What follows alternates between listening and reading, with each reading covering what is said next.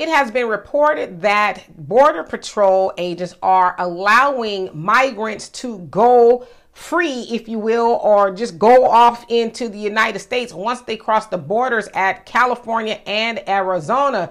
Now, the Border Patrol agents are saying, well, we are clearing them by making sure that they're not a threat or anything like that. And so many are wondering why, since at the Border Patrol facilities, there is room for them. But the Border Patrol agents are saying, well, typically the migrants like to go to other places like religious and nonprofit facilities. Now, my thing is this. They're saying, especially in Arizona, that there's about 2,000 migrants coming across every day, which is a whole lot if you ask me. But you're allowing them to just kind of go do what they want. Have they gotten papers? Are they here legally? Like, what do you mean? You check to see that they're not posing a threat or anything like that.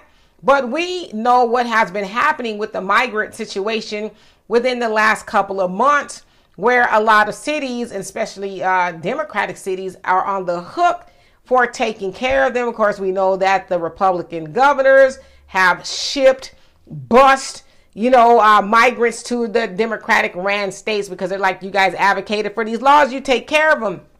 But my thing is this, as a black woman here in America who is very adamant about getting my reparations check, the more migrants that they allow to come into the United States, the more resources they're going to spend on the migrants who may not be here legally. They just have been checked to see if they don't pose any threats, which is kind of weird to me, right? But anyway, they're going to spend a lot of money, and they have spent a lot of money on them.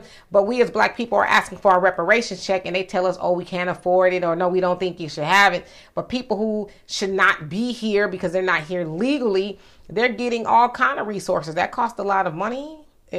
Millions and millions of dollars they're spending, but they're telling black people, well, we ain't got it, especially due to the horror that our ancestors experienced and the horror that we are still experiencing here as black people.